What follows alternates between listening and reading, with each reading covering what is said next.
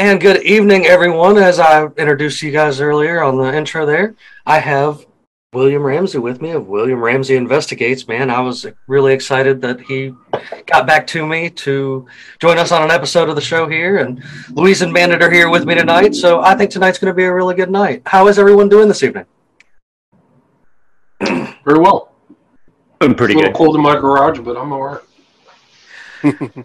Man, we're still hot off some hairy thunderstorm weather and some bad tornadoes down in my end of the country. It's been like an 80-degree day today. So who knows where it's going. But I mean, when they're out there spraying things left and right, there's no telling what the weather's going to be the next day. The way that I look at it, so we just kind of run with that. So if a lot of you aren't too familiar, the William Ramsey Investigates podcast. You guys, as I was saying in the opening, is pretty well known, and he does his own investigative journalism. And man, there has been some great books that I've read that he's dealt with, and most recently he's been doing some stuff with like the Smiley face murders and stuff like that. And I'm not sure if too many of you guys are familiar with that, but as I was saying, I was excited that he got back to me and is here to join me this evening. So, sir, first off, I want to say thank you for the hard work you put into exposing things and stuff like that. Like I understand that there's a lot of work in spreading truth and understand the flack that people get back from it and whatnot. So thank you, sir, for the work you're out there doing. Thank you. It's been interesting. I was really not a trained journalist. I was just kind of a person who was screaming at the corporate media for not covering things in depth and getting things directly wrong. So that's kind of why I got my starts. Everything. My first book was published in 2010, and then my first documentary was 2017. It was my first documentary on the Smiley face killings. It's called Smiley Face Killers, who was abducting, torturing, and murdering college-age men in the U.S. and U.K. So I've done one.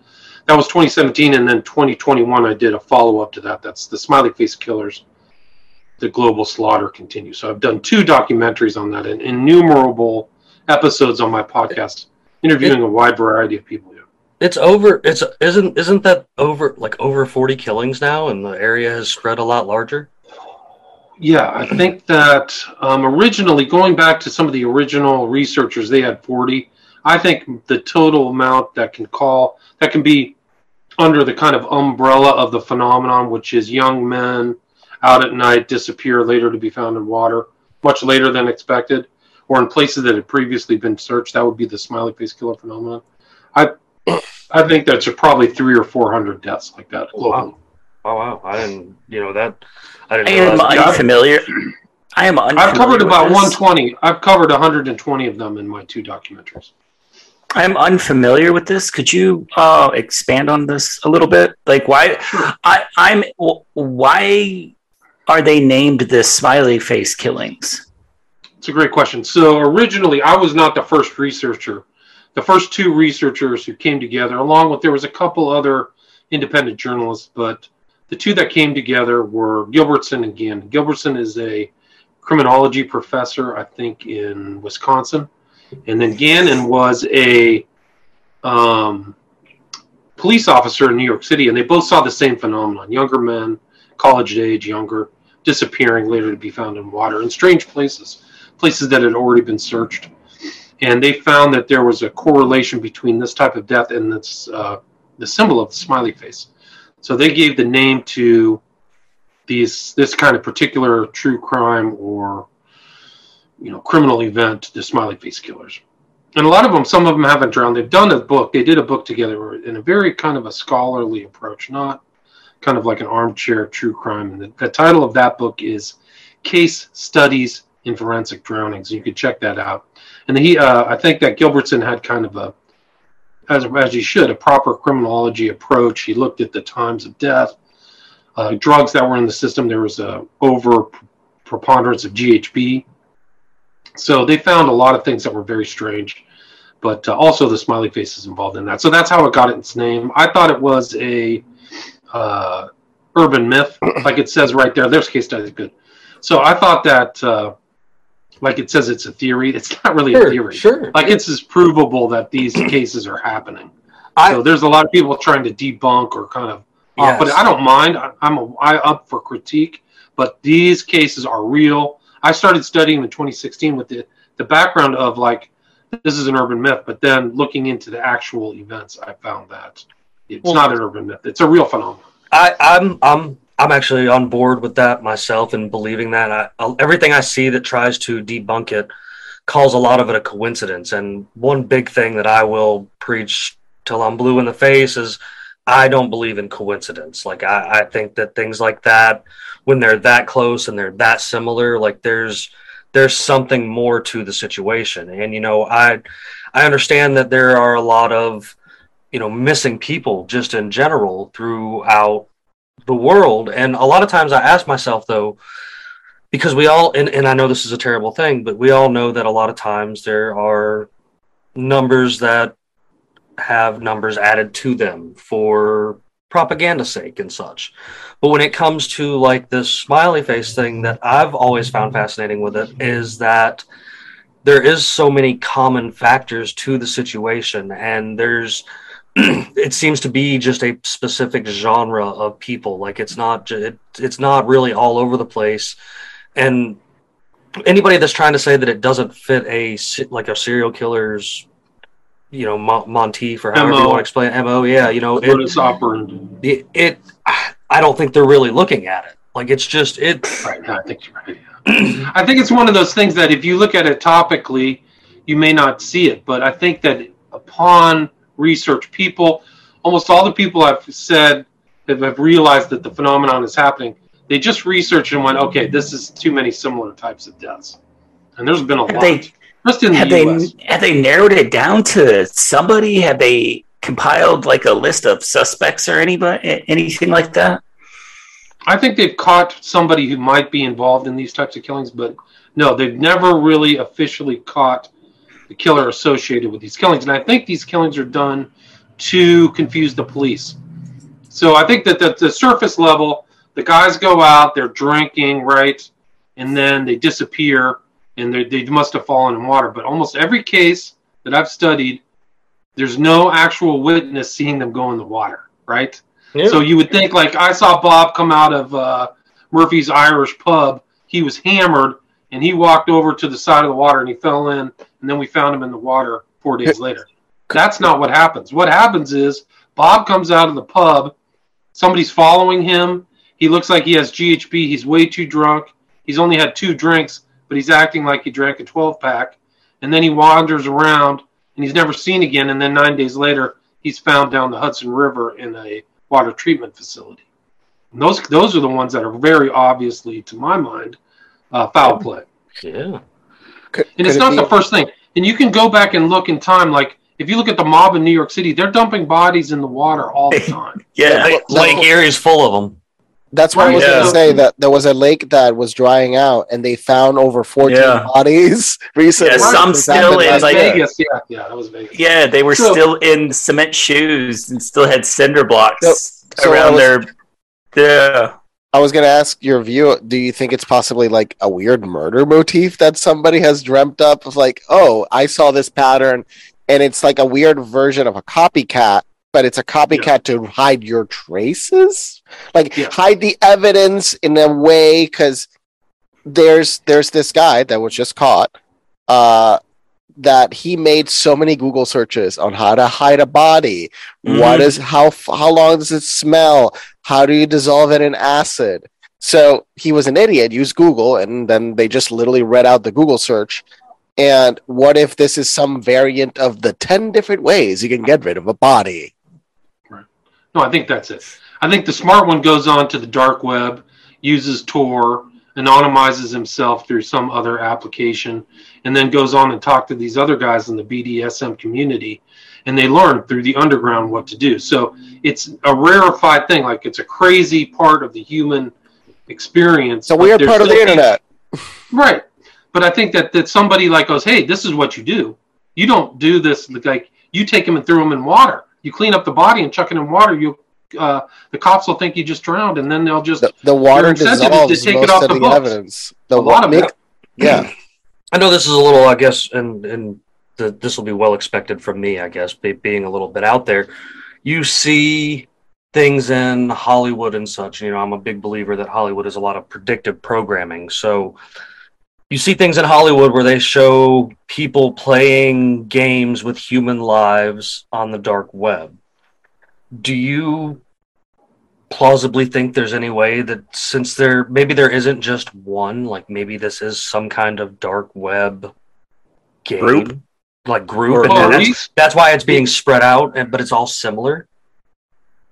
If you accept that these deaths are not accidental, that they're not random, you have to look at when is the earliest death. Like the first guy, like year zero, the first death was this kid McLean out of he went to, not Rutgers, he went to Fordham. He went to Fordham, kind of north part of Fordham, yeah, in New York, kind of Manhattan Island.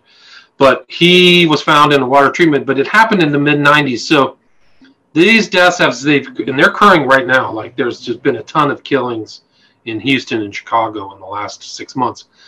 But if you look at that, so you see that this MO or this kind of thing has happened with the advent of the internet, right? So the internet shows up in 95, maybe earlier, but it's allowing people to communicate that maybe not have communicated with each other before. And people with kinks, like I saw a correlation between the gay BDSM community and these types of killings. So like imagine, like I don't hang out on FetLife or what, some message board, but what if somebody was like, that's their thing and they shared stuff and what to do. And the reason why, if you go back, if you pull that up, my first documentary, the picture on there is from this kind of dungeon, like somebody's being tortured in a dungeon with a water pipe in his throat, right? So they're faking his death. And so that was in this movie this thing called Broken, which was done by 9 Inch Nails. It was directed by a particular person by the name of Peter Christopherson, who's passed away. But he was involved in a lot of that kind of strange gay underground. And that's probably why there's a lot of reasons why people don't view this, because why would somebody, like our standard crime, like a woman's crime, like you get it, it's a sex crime. Some guys likes women, that's what they do. So some of these serial killers, Bundy. But that's the whole thing about this, is that I think that this is a homosexual law. There's a significant proportion of this is homosexually motivated. So you see a lot of these gay people involved as victims. Interesting. And then I guess where my brain in a sense was kind of going with some of this is it makes me think of a movie that I actually checked out, which is really hard for me to check out half the time anyway, but it was called Guns Akimbo, and the plot of the movie was a dude crossed the wrong person on the internet and got involved in an internet game, basically, that was going on with like an underground crime organization running through the internet. And they sought down and tracked this guy and made him a part of the game. And Daniel Radcliffe in it from Harry Potter. And it's a bit outlandish, don't get me wrong. I understand that the movie itself is completely outlandish and kind of just more of like a fun ride thing. But the base theory behind it is that people on the deep, dark corners of the internet, you know, there's clearly been shown, I think everybody that's in here has stumbled across being in the early days of the internet, you know, like there's parts of the internet that people just don't really talk about. You're like, holy crap, there's an above I can't believe I've seen that. You know, do you guys ever heard of Ogrish? Yeah, I know exactly what you're talking Ogrish. Yes. That website, which there's a version of it today. It's not Ogrish anymore. Nope. There's a few versions I know. of it, but those websites still exist. It's basically murder porn. Yeah, 90% of the internet is the dark web. And let me just say, if you browse Netflix, you browse Hulu, you browse Tubi, you browse Amazon Prime, if anything, people in the United States, I mean, if you browse all of the podcasts, people in the United States have this fascination with serial killers. Especially the number one genre is true crime. Mm-hmm. Have you heard of one? I know. There's a few explanations, and they're kind of all creepy and bad. It's crazy because look at all of the like if you browse like the crime documentaries on like Netflix, you'll see the Gacy tapes, the Green River Killer. You'll see this fascination with Jeffrey Dahmer, Ted Bundy. It sells, and people are just so. And the thing is, what's weird though is like you could have these murders taking place, like you're saying, the Smiley Face Killer. This group could be just having a field day getting rid of people. And people will see that in the news and be just so numb to it because of the predictive programming on TV right now. They'll pass it completely over and not give it a second thought. Yes. Yeah, they won't even think about it. If the cops write it off as an accidental death, it's gone. Only the families are really stricken. If you look at a lot of the families of the victims, almost all of them say, this doesn't make sense. Bob was a great swimmer. He doesn't hang out in water. I mean, he could float. Like there was one victim I had was Dakota James was the head of his swim team in high school, and he supposedly drowned in like the Ohio River, which is there was just a murder on water in Puerto Rico. A very rich crypto guy that actually had developed a cryptocurrency died around where I lived back in Puerto Rico. With his clothes, he was fully clothed, and he just evidently died with his wallet in his pocket as well. And you mentioned GHB, like that drug is really great for throwing somebody in the water and bye-bye. Absolutely. It's also really great for getting him out of a bar. If you throw that, it doesn't smell, it doesn't taste, you chuck it in a beer. Oh, I've seen people dose with it several times. There's an epidemic of those doses happening. I live in Los Angeles. They're telling people to watch out for these bars. They're doing it for fun. Like the bartenders are so. It is really easy to die from it because of the poisoning once it mixes with alcohol. So some people just party exclusively just with it because it's so strong that if you ever mix it with much of anything else other than water, it doesn't go well for you. So it can easily kill you too. We're talking about GHB, right? Mm-hmm. Right. You guys know hydroxybutyrate, I think. Or on the street name for it, which is I've always found kind of funny, is called Georgia Homeboy. That's why it's God. It really is. It really is. Like does that have some meaning? Does that name have some? So down here in the South, there's still a lot of the old school, like transformers on poles and stuff like that. And a bunch of the bored people that got tired of doing meth found that you could make a alternative version of PCP that kind of negates its way to being GHB by shooting the bottoms of these transformers and collecting the liquid that was in the bottom of it to add to their mixture. And that became a thing in the South that is so much so that they've been changing them out throughout the years. You still occasionally, you might be driving in some of the sticks out here, but you might see one of those old school cans up there. But that is 100% what they used to do. Like when you talk to, I have a habit of befriending ex addicts. People can turn their life around. You know what I'm saying? Like I'm friends with plenty of people that were at the lowest of low and even made it to prison, and now they are ahead of the curve and completely changed their life around, have families and stuff like that. And we've sat and had conversations about this stuff, and they've told me some of these things and these horror stories, and I'm just like, holy shit at the things that drugs will do to someone, and the desperation and the levels of extremes that people will go to chase a high. I mean, we're talking about things that you probably shouldn't ingest coming from one of those barrels, let alone the amount of chemicals they put into making something like a methamphetamine or something. So could this tie you mentioned Dahmer. Look at Dahmer, for example. Jeffrey Dahmer was drugging people the entire time he was involved in his criminal career. So he was going around to gay bars and all the stuff and finding... Even while he was using it while he was in the military. Yeah, so that's a perfect example. So imagine somebody drugging somebody, and Jeffrey was trying to get people back to his apartment. That was his big challenge. So then he drug them, but he had a different body disposal. Imagine if somebody just went and took the body and threw it in the water. I mean, it's just a thought. So. Yeah. Dakota James is a really interesting case, and I'm glad you kind of brought that Yeah. case up on the internet, because there's a really good article about him by somebody called Nikki Wisensee Egan, EGAN. It's about him because it seems like he was selected. She wrote an article before he disappeared. About 6 weeks before that, he called a friend, said, "I don't know where I am. Come get me."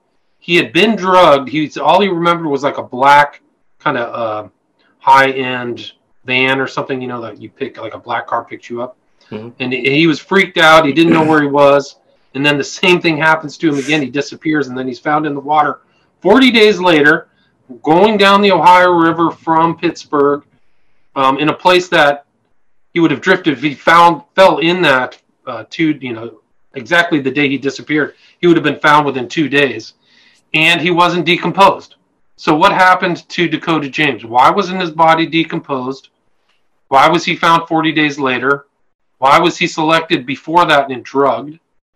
Well, that's the worst of situations of they could have been subject to extreme levels of abuse of different types, and then you let them go. You get rid of the problem.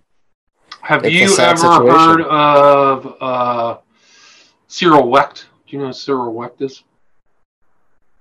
I'm unfamiliar, I think. He's a publicly known Cyril Wecht, SCYRIL. Look, type in Cyril Wecht, Dakota James. Type that into Google, see if that pops up. He's a pretty well-known public forensic examiner, does autopsies on people. So Dakota James was found. An autopsy was done on him by some guy who they hired from China, who didn't say anything unusual. So the family went and got an autopsy. And what did the family find on the autopsy of Dakota James but rope burns around his neck? So he had very visible rope burns that was overlooked by the initial forensic examiner. I actually did find it.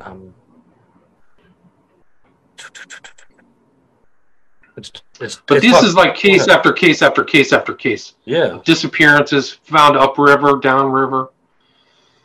So it's all very suspect.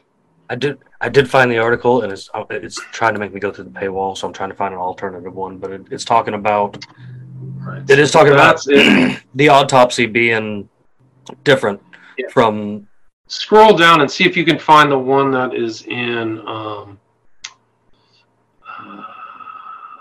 You can go to archive. Check out the archive one. Yeah, the archive one is probably open. Family Dakota James announced evidence above. Archives usually are open. There we go. Yeah, that's it. 2018. This is recent. How is it? Yeah, it's fairly recent. Yeah. So the county medical examiner's office ruled that Dakota James drowned in what they determined to be an accident. So they said it's an accident. Now scroll down and see if they mention Cyril Wecht. See, there's Gannon. That's the original investigator I was mentioning earlier. The Smiley portion theory. And then scroll down more and see if they come up with Cyril Wecht there.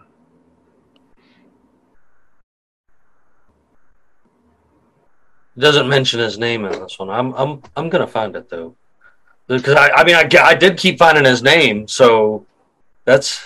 Let's see. There's something to that. Like obviously there's something to that. The rope burn thing I find quite interesting in its own. Yeah, no, I mean, there's all these cases are all messed up. The authorities have bungled a lot of these cases too.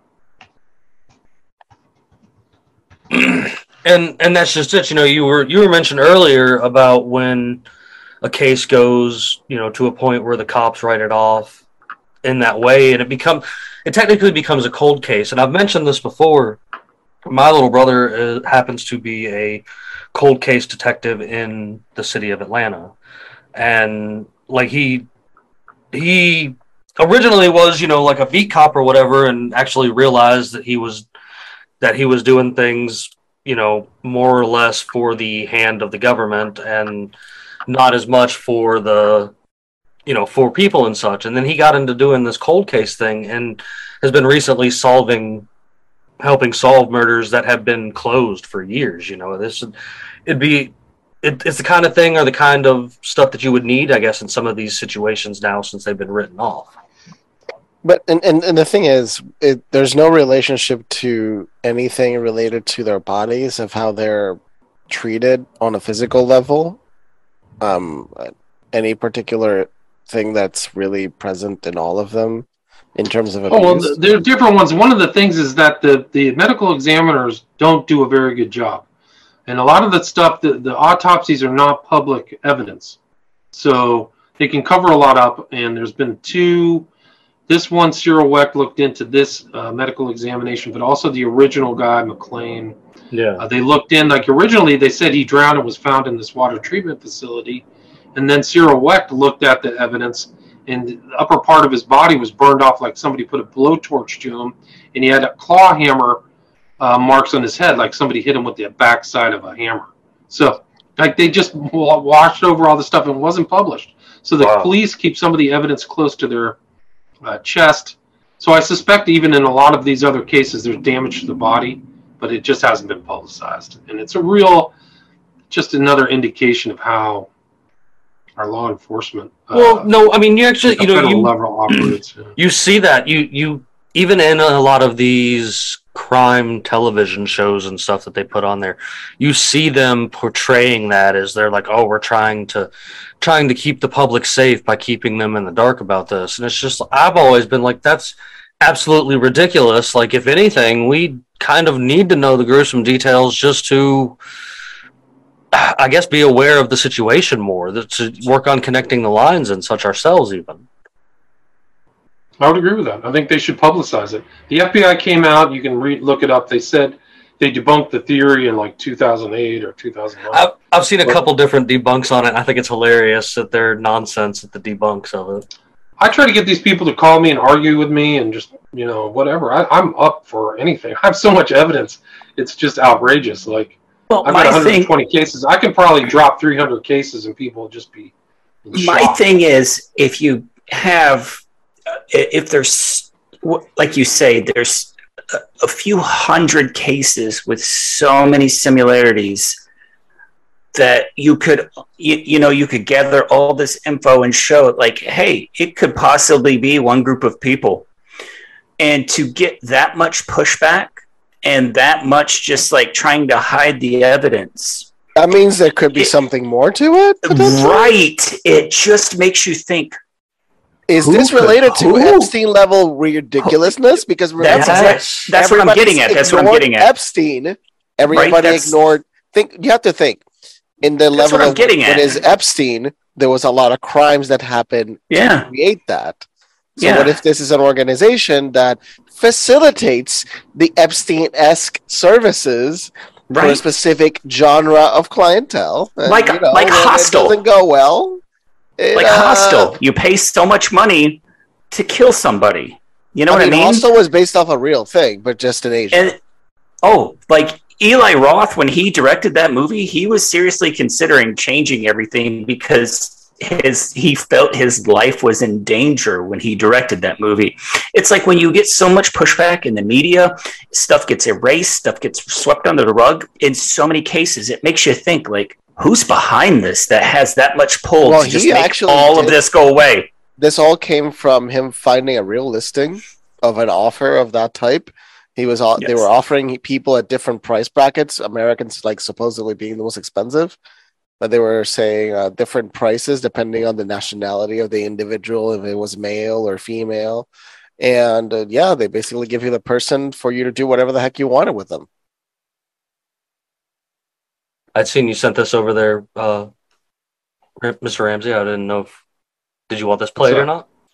These are the two original kind of investigators. They did a show 4 years ago on Oxygen. All right. But I don't think they really covered it well enough.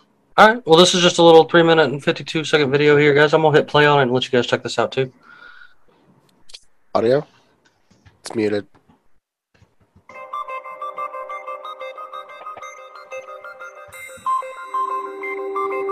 These investigators believe that the deaths could be the work of a group. The drowning deaths of college-age men left an impression on Kevin Gannon, a retired New York Police Department detective who decided to investigate the cases further. But it wasn't the only mark left behind. Gannon and a team of investigators noticed smiley faces and other types of graffiti at some of the scenes where alleged victims were found or where they went missing. What we've determined is a well-structured, organized gang with cells in major cities across the United States who drug, abduct, hold the victims for a period of time alive before they murder them, and then place them into the water. Here's a look at the timeline of the investigation of the smiley face killer theory. For me, it started in 1997 with the Patrick McNeil case when I was a supervisor in the missing person squad. Gannon says he found elements of the Fordham University students drowning as suspicious, which pointed towards human involvement. Although he was still working for the NYPD Missing Persons Unit at the time, he made a promise to the McNeil family that when he retired, he would look into the cases further. And it's a promise he kept. After retiring in the early 2000s, Gannon enlisted the help of another retired detective, Anthony Duarte. He knew what he was onto, and he wanted to stick to it, and he wanted to get justice for the families, and to show also to the authorities that these are not just drunk kids falling into the river while they have to go to the bathroom, that they're being targeted. Along with the 3 drowning cases in New York that sparked Gannon's interest, the team says that they started to see drowning clusters in states like Michigan and Wisconsin. La Crosse saw at least 11 drowning deaths since 1997 for college-aged men. The first case for me was in February 2006 with Scott Radel. He was a student on our campus. He went missing. Gilbertson began looking into similar cases with the help of his students. So I started reading through them and I said, oh my God, there's a pattern here. His students first thought of the killings as the work of the Interstate 94 killer. According to Gilbertson, it was an urban legend at the time of a killer working their way across the interstate. Later that year, Gannon and Duarte linked up with Gilbertson to begin working together on the cases. We went out there and shared information, and then we realized it wasn't just a single lone killer, because they couldn't be doing it on the same nights in different cities unless they were, some type of group or organization or gang, as we finally put it together. That same year, Minneapolis police reclassified the drowning death of Chris Jenkins, who was found dead months after disappearing on Halloween night. It was changed from accidental drowning to homicide.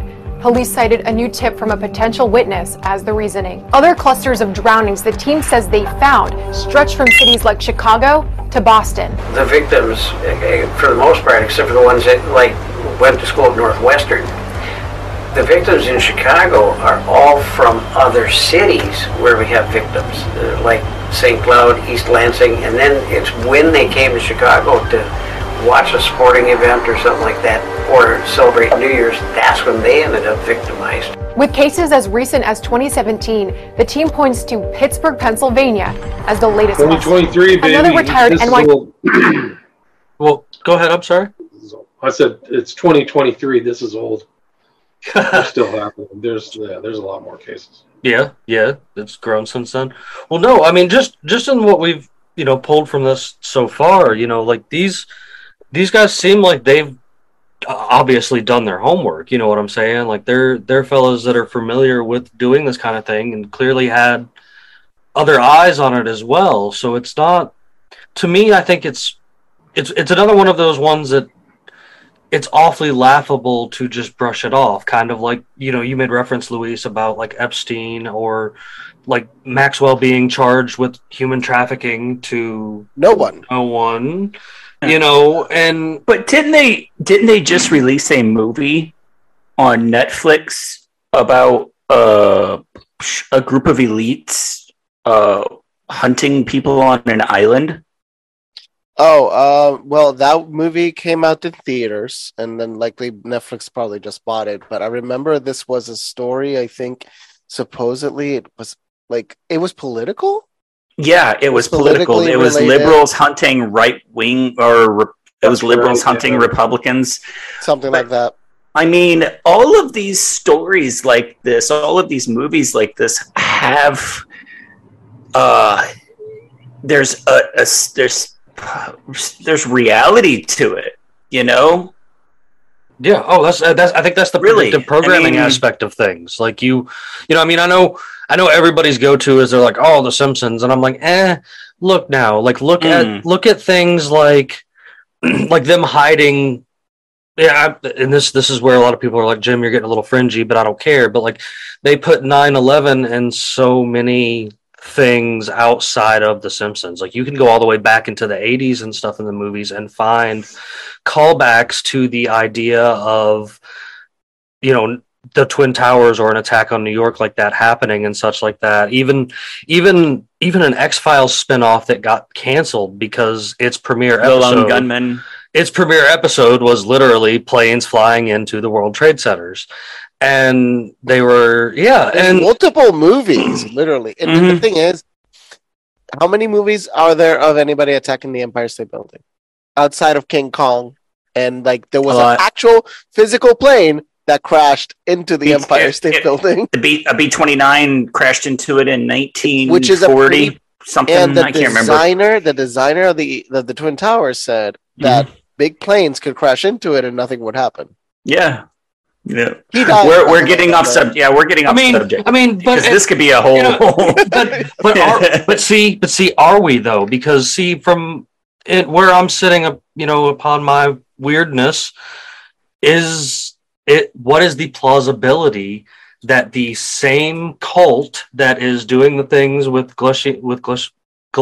Maxwell, Epstein, World Trade Centers, and these killings, like, what if there is a connection somewhere in what I guess people generally call the shadow government, or I just call the puppet masters?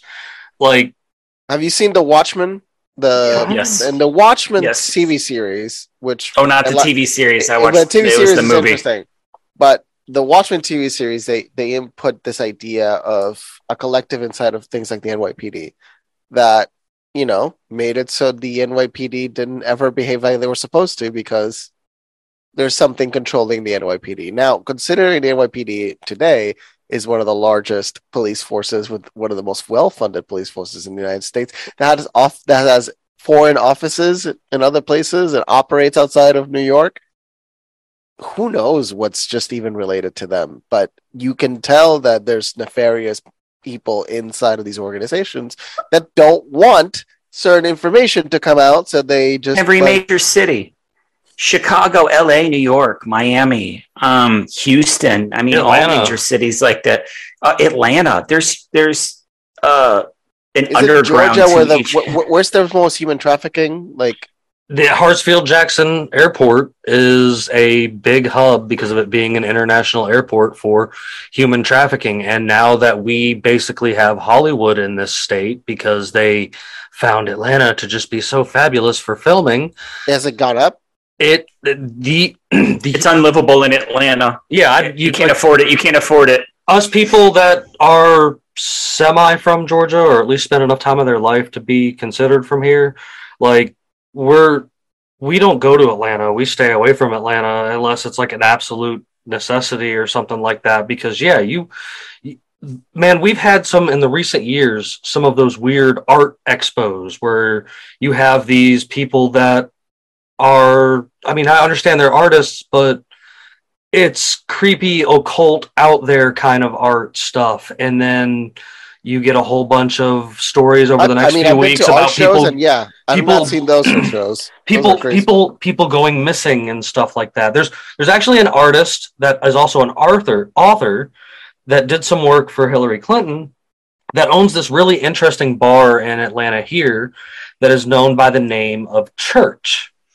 And it is quite the opposite when you walk inside.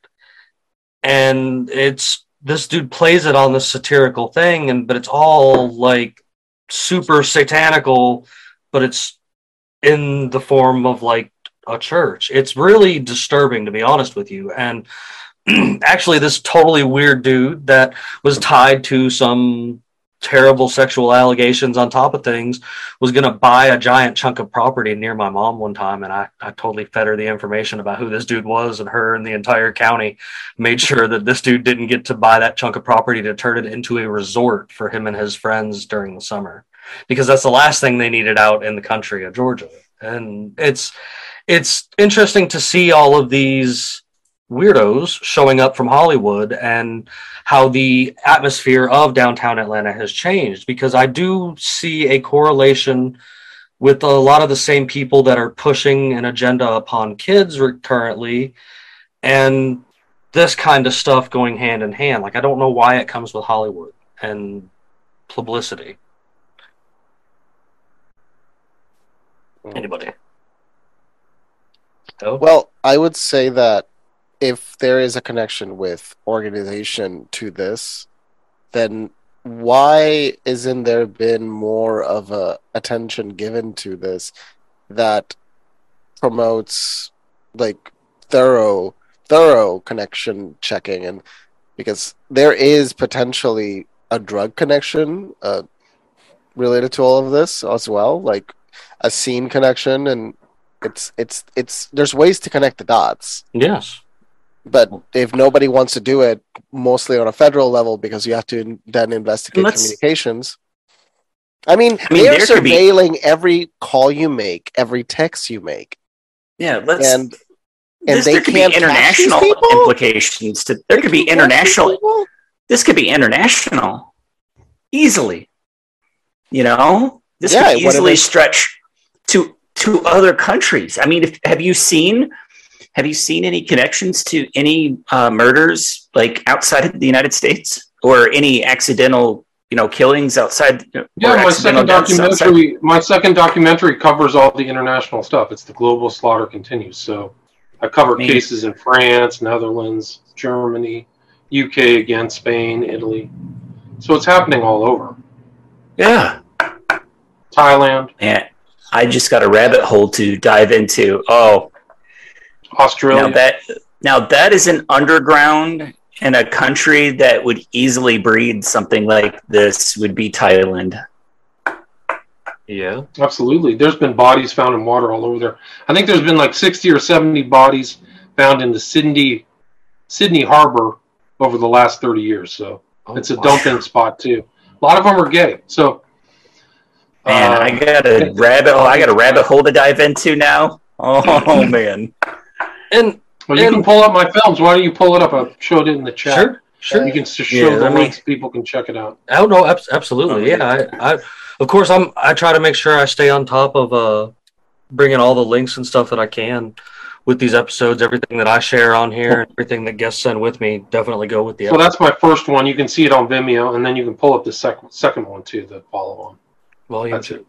And then there was a movie that came out about the Smiley face killers, and they totally stole my artwork.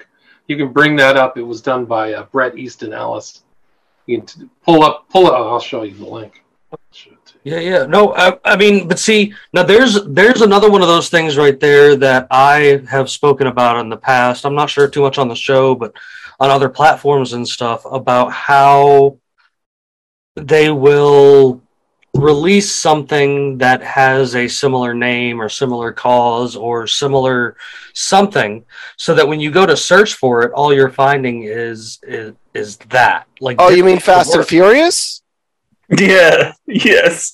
Disney's Frozen. Operation Fast and Furious, and then you have to pass through the first 80 links. Disney's Frozen.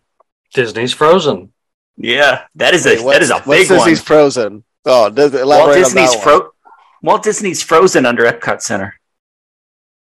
Because when you search for Disney Frozen before the movie, it would come up as Walt Disney Frozen under Epcot Center. The whole theory behind him, or at least his head, frozen. And now that they released Disney's Frozen, whenever you search for Disney's Frozen, yeah, see, I mean, because. So, and in the same sense, they've not only did they steal your artwork, but they kind of stole your Google search ability with the Smiley face killings. Because when you do type it into just Google, I've got some add-ins on my Google search bar, of course, that thanks to Luis hooking me up with some things, and of course other things that I just found along the way myself too to make my searches a little better. You have to dig through, like they were just saying, a bunch of nonsense to actually find these conspiracies that are out there, and I also believe that's them kind of trying to cover their trail on things, not only with this smiley face thing, but with other things as well. Go look up the life of Bret Easton Ellis, his background, the stuff he's written, and why he would put out a kind of movie that shifts the focus of these killings away from, a group of people with similar interests to just one serial killer. I think that I like that. We're talking about this fella right here.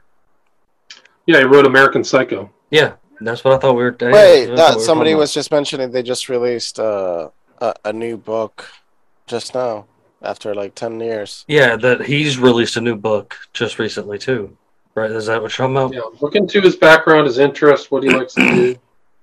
Yeah, it seems to be full of a lot of.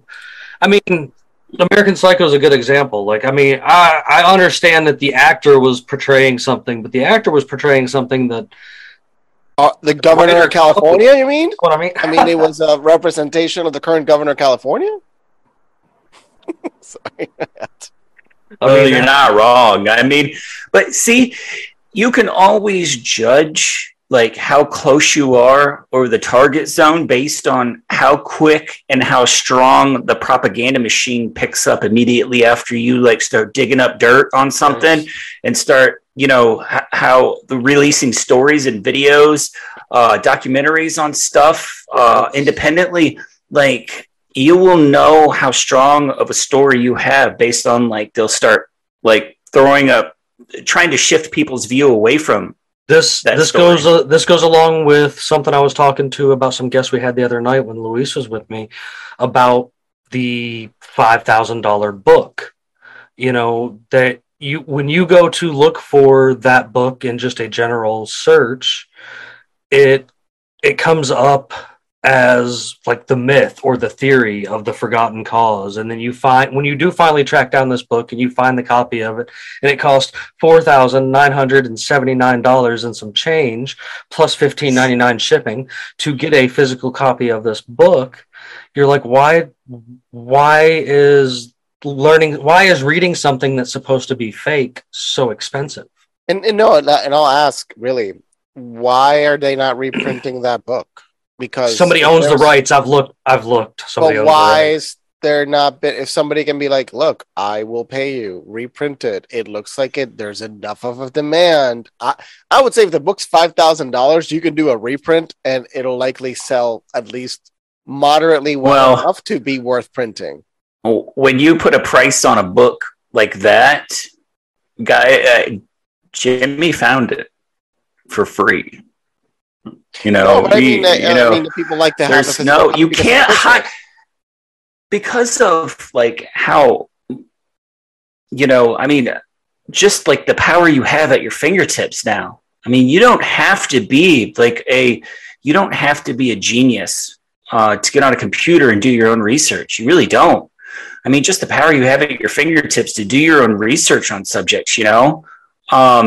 Nothing can stay hidden for very long. You didn't watch the news? Doing your own research is dangerous for our democracy. Right. Those are the same people that saying retiring early is hazardous to your health. Those are the same. But seriously, though, you're doing your own research. Stuff won't stay hidden for very long.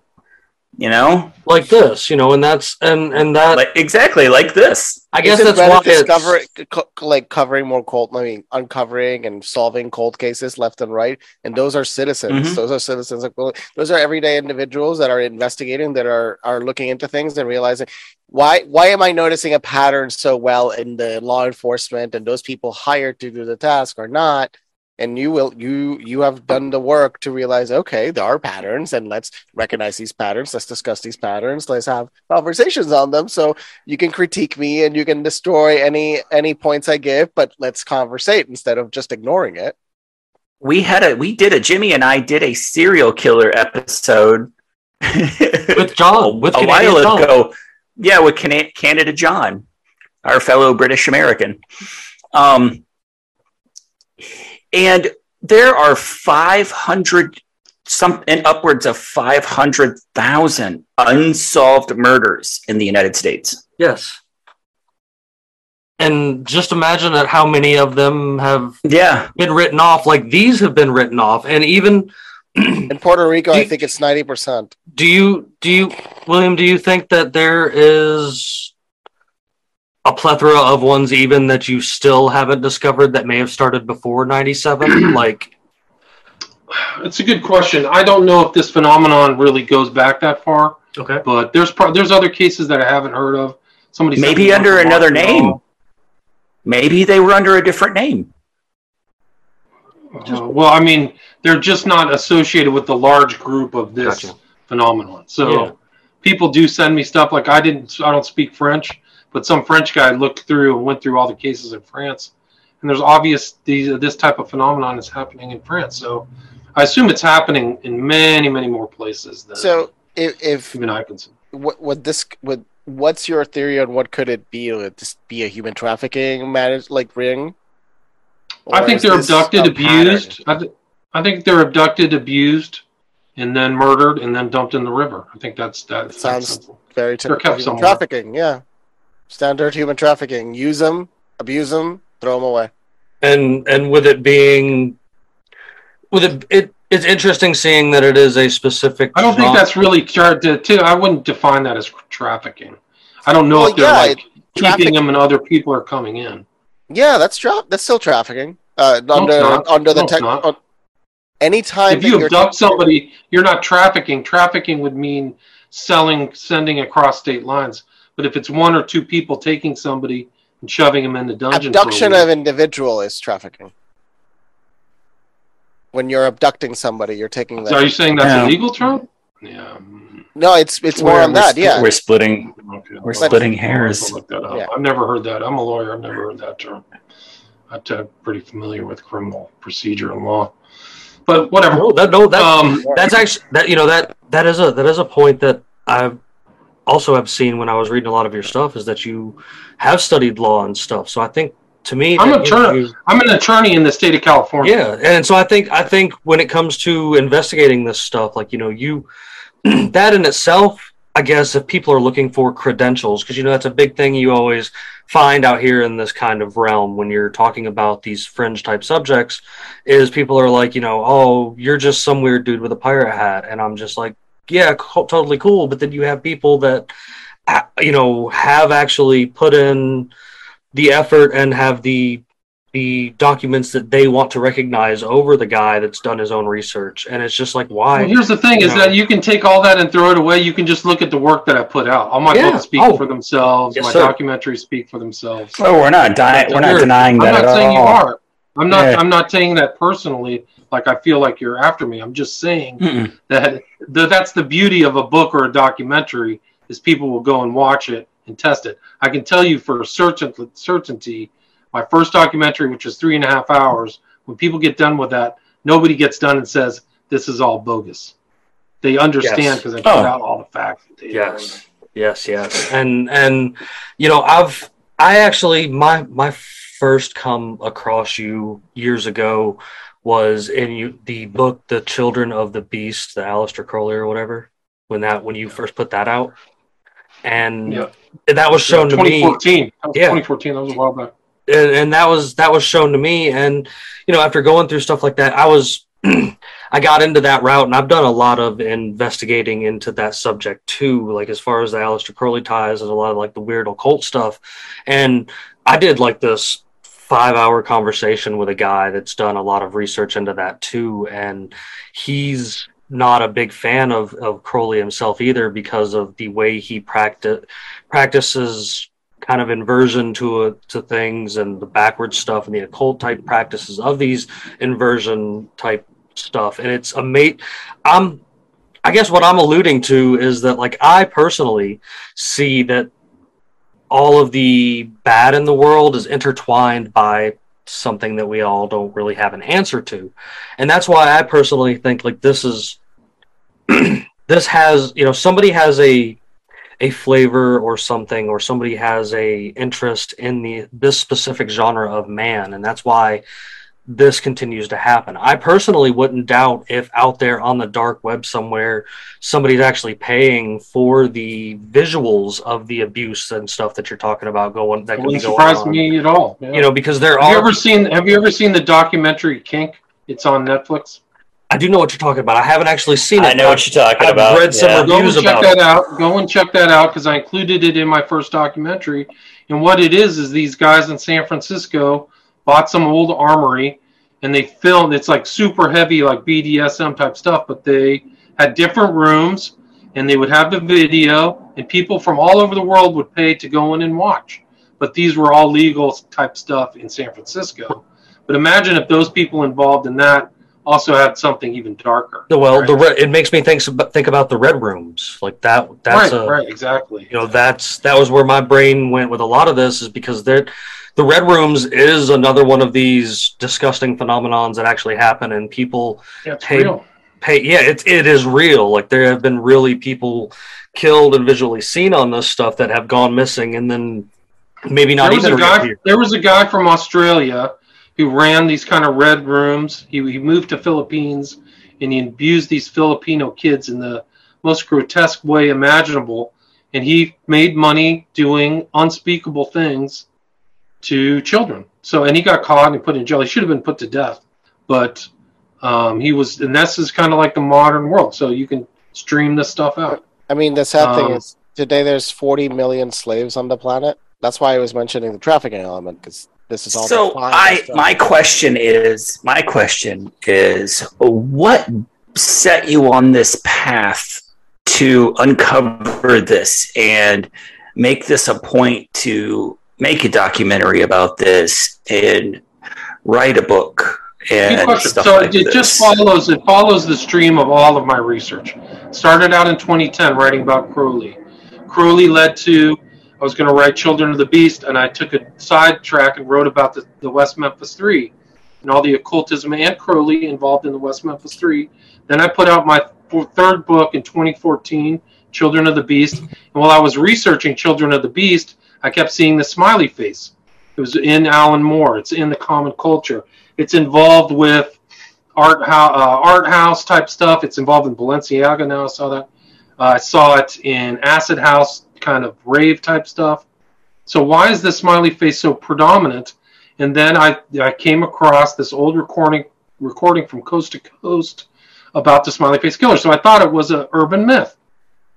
And so then I just was keeping an eye out because I was doing more research on it.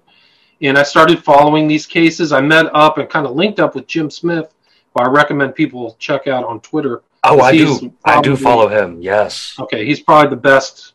I mean, there's nobody who compares to him as far as the amount of research he's done. So I linked up with him and I watched the first case that I saw of a disappearance of a young kid. His name was Joey LaBute in Columbus, Ohio. And I said, if he gets found in water, I'm going to freak out. So he's disappeared.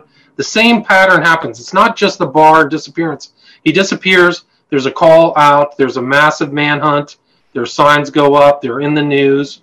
19 days later, Joey LaBute's body is found in the Scioto River in the water. So that was like, wow, I just watched this phenomenon that people are talking about happen in real time. So then I just started following the cases and went back through the historical cases and just followed cases of people who started disappearing and drowning or being found in water. The same thing happened with Dakota James. And there were case after case after case during that time. And so that set me down like, okay, I have a lot of visual evidence of these things and all of these recordings. And it's very important that people understand that these are not accidental. So that was really the hook, is that I put out that documentary to show these are not accidental drownings. These are something else is happening. So I showed all those in detail. Another case you can look at is Shane Montgomery out of Manayunk, Pennsylvania. He supposedly drowned in like 3 feet of water. And they did a full search on the river, like the whole sonar stuff and all the guides. And then they found his keys. They didn't find his body. And then he pops up in the same spot 10 days later. I mean, these are unbelievable. They're not. They're strange. And in most cases, you said they're not decomposing, meaning they weren't in the water. I don't. In many of the cases, no, I did not say that. But okay. I'm asking. Okay. Well, no. I mean, the cases that you can get the information from are all different. But in the case of Dakota James, he was not decomposed. I don't know what some of the state is. Like I said, a lot of the information has not come to the public, so I don't know what's happened with, a lot of these autopsies. The family has to get the autopsy and put it out. So I've only seen maybe 5 autopsies tops of all these 120 cases I've looked into. So that's kind of the arc of this whole thing. So I've kept up in the cases as much as possible. They're still in the public. I mean, it dipped during the whole COVID down, but now it's back in force. There's probably 10 dead bodies in the last 2 or 3 months. And you can do them. I just interviewed Jim Smith within the last 2 or 3 weeks, and that's our most recent. So I just caught up with him. We've done probably 5 shows. And then that kind of, it actually is strange because it's just like doing research leads to your next book. So out of the Smiley Face Killers, I wrote my next book, which is Global Death Cult, about the Order of Nine Angles, Adam Waffen, and the Slaughter of the Innocent. So kind of do a lot of research that's never been done before. And so that was kind of why I did the Smiley Face Killers. My research was tried to have more breadth than Gilbert and Gannon. Gilbertson and Gannon. So that's why I put that together, that documentary. And I would recommend to you and your listeners, go check out my Vimeo page, but go look at the comments of the people who actually watched the film. And I never really got a bad comment, maybe 1 or 2. But among all the other comments, there's probably 50 positive comments like, this is amazing. Wow, you did a lot of research. And it's all based upon fact and stuff. There's not a lot of speculation. Nice. Oh, yeah. Well, in a sense, you're trying to keep these people alive because, I mean, in a sense like this, it's like something happens to these people. I mean, and the people behind it are expecting to just have these people written off as, an accidental death, when they're being killed. And if somebody doesn't, they're going to be forgotten, So yeah, go, and you can go look at the families. You can go to the list and ask all those families. Almost all of them say it doesn't make sense. It doesn't look. And there's actually another case I did. His name was Garcia out of Boston, who disappeared. They checked the reservoir and then found his body upon another check. And the mother's instinct, she's being recorded right there by the media, and she says, I think he's still alive. I think he's still alive. This is after he just disappeared. And he probably was still alive. They probably had him somewhere. Louis, and he was abducted going away, and then he was found in this obvious reservoir that's people are walking around. It's about in the center of town. He just magically reappears there in a previously searched reservoir. So, these people, a lot of these are forgotten. The police are not looking into them. And I mean, so this is one that Luis had brought up a little earlier, that this actually happened close to his old home or whatever.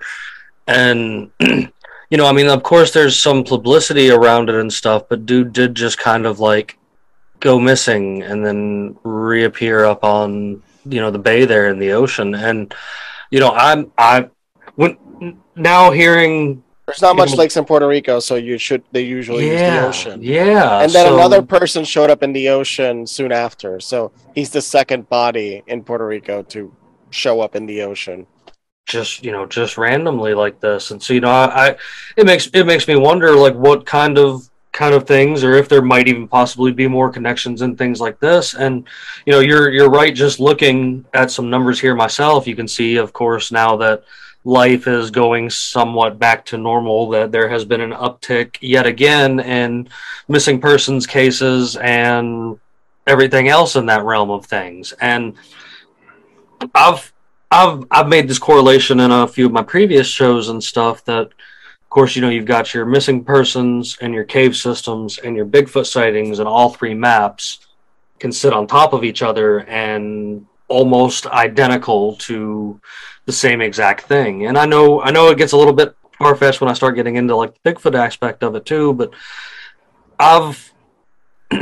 human trafficking and missing people, I think, is a very looked over aspect across the board anyway. On top of these smiley face killings as well, there are missing people every single day. And a really true fact about most of it is that very many of them aren't ever really found. There's people that have probably been on that missing poster board so long that they're grown adults now, if they even made it that far. and it makes you wonder if like, again, this is me being me and kind of believing and agreeing with a lot of the things that I've seen you write and talk about, that it is some form of a global death cult, like out here doing some really effed up things all the way around. I mean, I think it affects more than just America. I think there's this stuff going on in countries worldwide. And absolutely, there are. Go look at the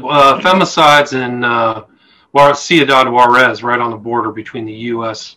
and Mexico. There's been like hundreds of women. Somebody said 1,000, and they are clearly being abducted. They're targeted. They've been targeted through this business group, and they're underwent the most horrific stuff, and then are found in the desert. It's been going on, and sociologists, FBI agents have been there to look around, Robert Ressler, and they say that this is kind of like a bonding thing. So these groups go out and hunt together, and 1,004, so 135% but they're going out and, increase.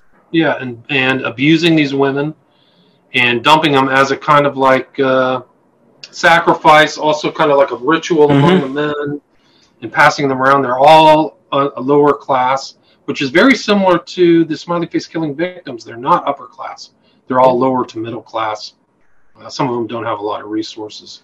So it's a warning. Like a lot of the stuff, my research is like, there's very dark things happening in the world, and people need to be very aware.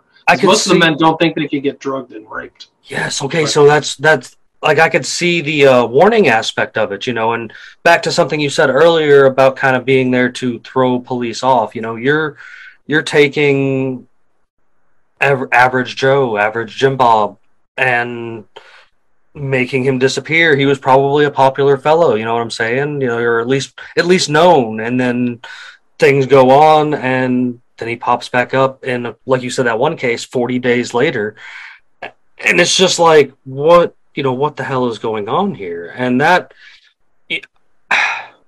I think somewhere, and I think this goes back to where I was saying somewhere about like the Red Room stuff, because I really do think that people do get abducted and abused in aspects that we couldn't possibly imagine, because there is so much abuse out there, even in the like the pornography world. Like, there's terrible things going on like Pornhub or whatever, of people being, sexually mistreated and such, and the companies, like, they're like, oh, we're fighting it, but yet it still pops up, just like with Twitter and CP and, things like that. And you're just like, how is this shit making it to the above ground of the internet? Is it really getting that bad in the underground of the internet that it is making it here?